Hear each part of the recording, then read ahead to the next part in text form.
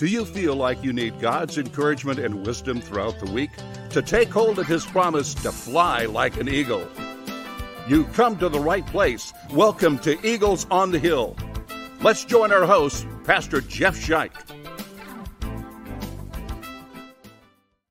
All right, people, I am your host, Pastor Jeff Scheich. Thanks for joining us on this edition of the podcast. We want to encourage you to be sharing the podcast with friends. They can find it wherever they listen to podcasts or on YouTube. And on YouTube, oftentimes we have additional features, pictures, those sorts of things to enhance that viewing experience. So encourage you to search for Eagles on the Hill on YouTube or wherever you listen to podcasts. Today, we're going to talk about a significant day in the life of the church, January the 6th, the 12th day of Christmas. The 12th day of Christmas is Epiphany. We celebrate the visit of the Magi to see the child Jesus. And so we want to talk about that today. I want to encourage you, if this year perhaps you've put away Christmas decorations, put away the tree, gotten all that behind you before January 6th, to maybe have a different practice next year, to keep out the Christmas tree, keep out those decorations. Don't get into the dead of winter too early, but keep them out all the way through January 6th, because Christmas traditionally has 12 days. That's the song, the 12 days of Christmas. And on the 12th day of Christmas is when we celebrate that visit of the Magi. So we're going to talk about that today because there's a lot of misconceptions. Many of the misconceptions about what happened when the Magi visited are found in a particular song that may be familiar to you. Check it out.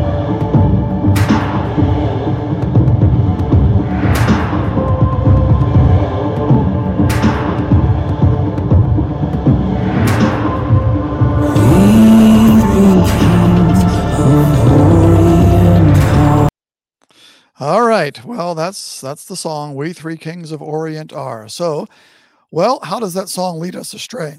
Well, first of all, we don't know if there was three. There's three gifts, so thus the tradition of three kings.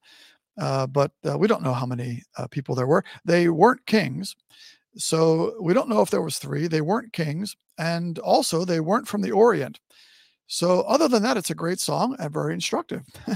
We three kings of Orient are. None of that. One we don't know, and the other two things, the kings in the Orient, we know are not true. So, well, let's learn about what happened there and some interesting behind-the-scenes details about this story, shall we? First, let's begin by reading the story so we know what the scripture has to say.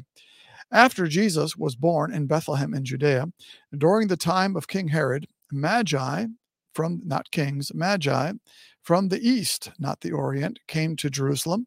And we'll talk about where that is later. But Magi from the east came to Jerusalem and asked, "Where is the one who has been born King of the Jews? We saw his star when it rose and have come to worship him." When King Herod heard this, he was disturbed, and all Jerusalem with him. When he had called together all the people's chief priests and teachers of the law, he asked them where the Messiah was to be born. "In Bethlehem in Judea," they replied, "for this is what the prophet has written.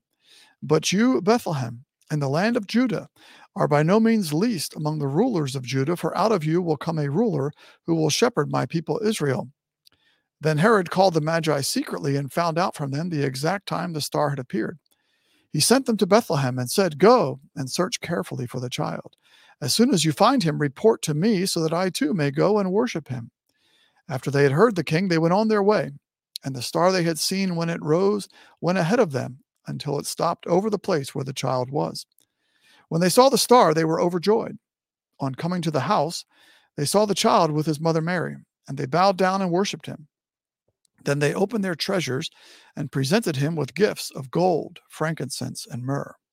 And having been warned in a dream not to go back to Herod, they returned to their country by another route.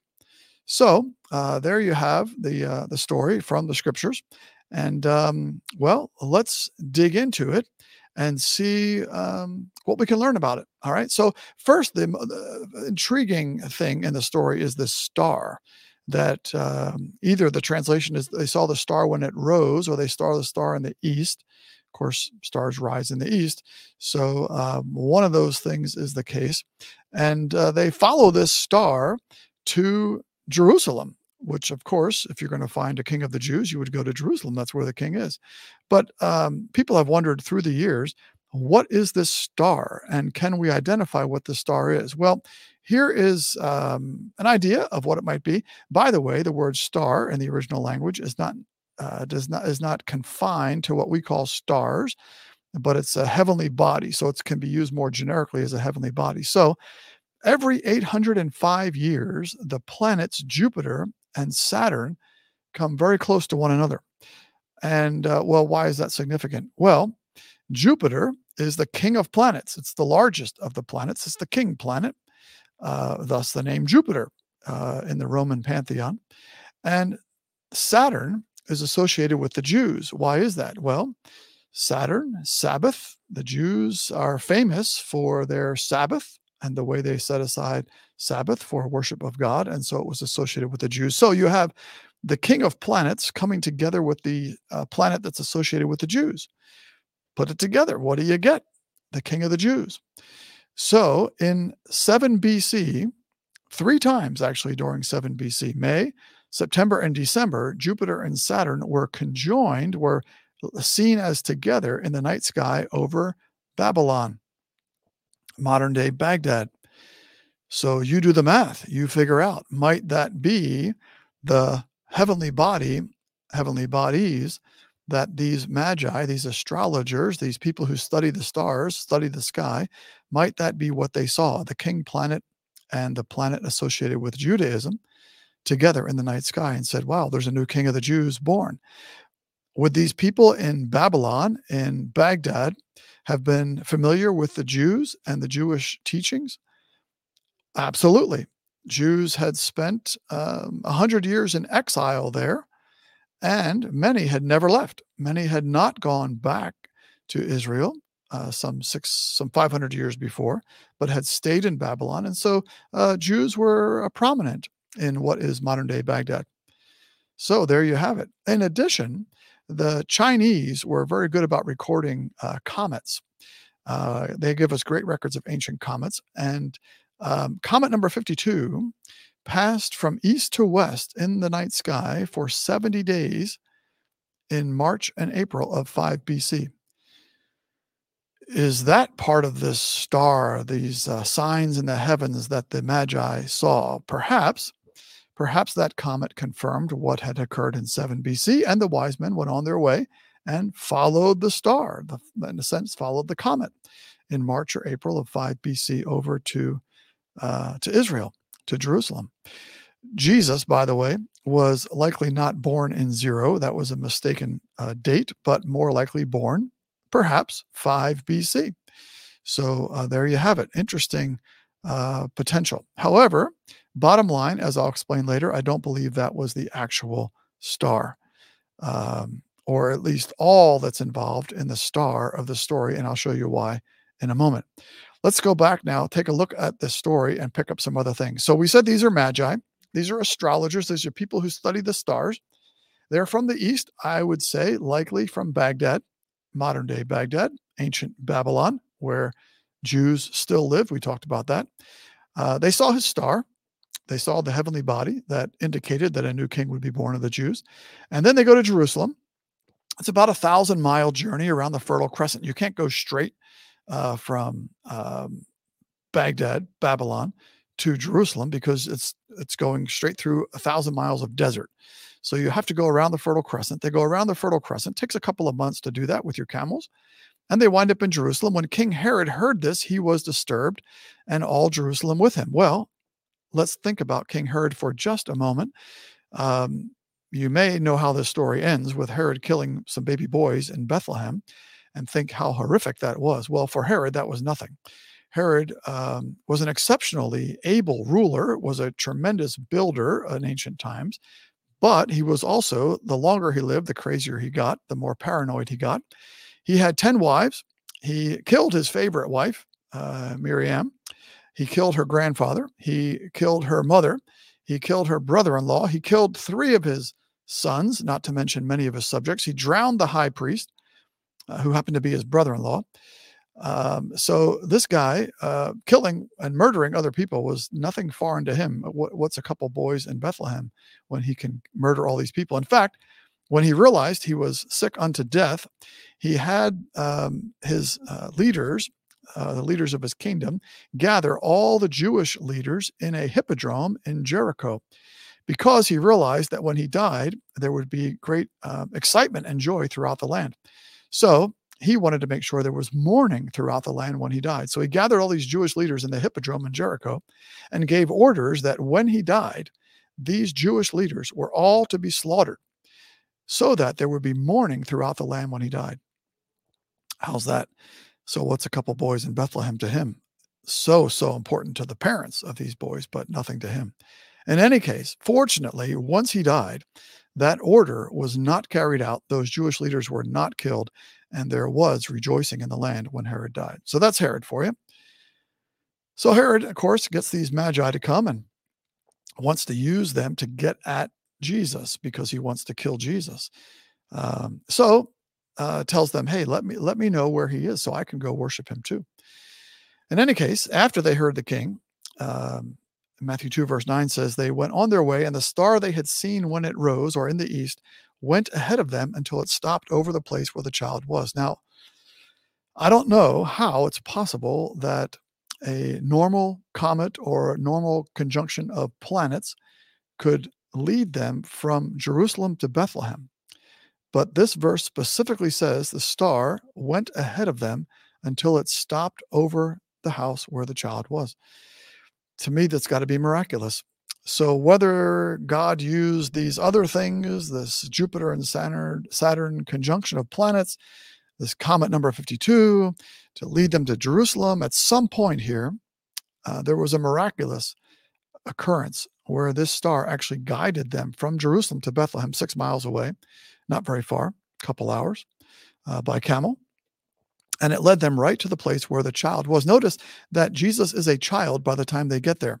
That is, Jesus is not an infant. When Luke talks about the shepherds coming to see Jesus, Jesus is an infant.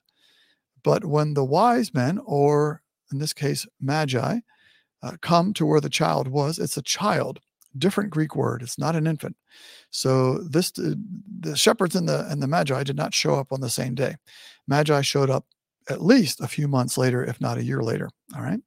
That's kind of the word for a toddler. So 6 to 12 months kind of thing is what Jesus would have been when the Magi showed up. They brought their treasures, gold, frankincense, and myrrh. Gold for a king. Frankincense, interestingly enough, presented to this new king. Frankincense was incense. It was burnt to a deity. And so they were acknowledging the deity of Jesus as they give him frankincense. And myrrh, the spice used to wrap someone once they have died, to wrap them in their shroud once they've died and be buried. I'm sure that Jesus' parents were excited to get the gold, and the frankincense probably made them again confirm in their hearts that this was not a normal child, but a child given by the Holy Spirit to Mary and to Joseph. And myrrh, probably they weren't so happy about. Why was this child being given myrrh? Well, we can see a prophecy in that gift, a prophecy that this child would one day die for the sins of the world, to be buried and then be raised again. So the myrrh kind of leads us from this account all the way to the death and resurrection of Jesus. All right. So that's kind of some insights into this story. What do we do with this story for our lives? Well, as I look at the story, I see that Herod was very threatened by Jesus, enough that he wanted to kill Jesus. The Magi were delighted by Jesus. So the question I see for myself and for you as you listen to this, maybe you're listening to it around January 6th, around Epiphany, maybe not, is, are you threatened by Jesus or are you delighted by Jesus? And my first answer is, I'm delighted by Jesus. I love Christmas.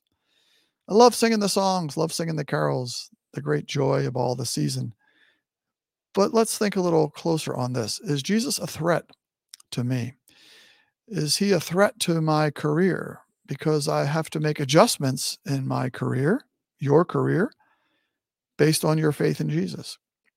Or if you're dating, if that's the season of life you're in, is Jesus a threat to you? Do you want to date someone and maybe it's not the person God has for you? Maybe the person's not a believer in Jesus who encourages you and strengthens you in your faith, but you really are drawn to this person.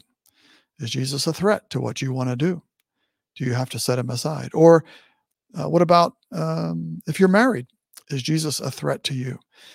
God's calling as husband or wife to love, to sacrifice, to honor your spouse. Maybe that's difficult to do, and maybe sometimes you'd rather not do that because they get on your nerves, and Jesus becomes a threat to you. Or is Jesus a threat in how you handle your finances? And Jesus calls us to handle finances a certain way, to honor him with our finances, to give 10% to him as a way of keeping him first in our lives, as a way of honoring him. I don't necessarily want to do that. So that's a threat to me. I need to set Jesus and his commands aside. What about other priorities that you have in life?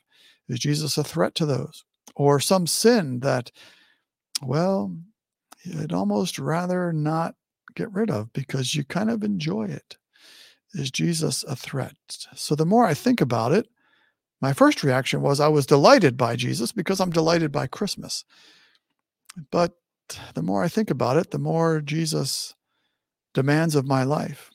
On the one hand, being a Christian costs nothing. That's the Christmas story, I suppose. On the other hand, being a Christian costs everything. It costs my career, my marriage, my money, my priorities, the sins that I hold dear. All of those things have to be rightly ordered as I follow Jesus. So, what will Jesus be for you this year, a threat or a delight? I sense in this teaching here a calling in my own heart to repentance. To repentance, to a restoration of Jesus where he needs to be, Lord of my life, and a rejoicing at what Jesus can accomplish in my life, will accomplish, his promises to accomplish in my life as he is ruling and reigning in my heart. So I'd encourage you to that this year. As we close out, I want to encourage you to write us at eaglesonthehill211@gmail.com. No spaces, dots, dashes, underscores. Just write us. Let us know how your new year's going and what you'd like to hear about in terms of topics for the show. I want to encourage you to trust in the Lord, as God says in Isaiah chapter 40, that those who hope in the Lord will fly on wings like eagles. Thanks for listening to this edition of the podcast.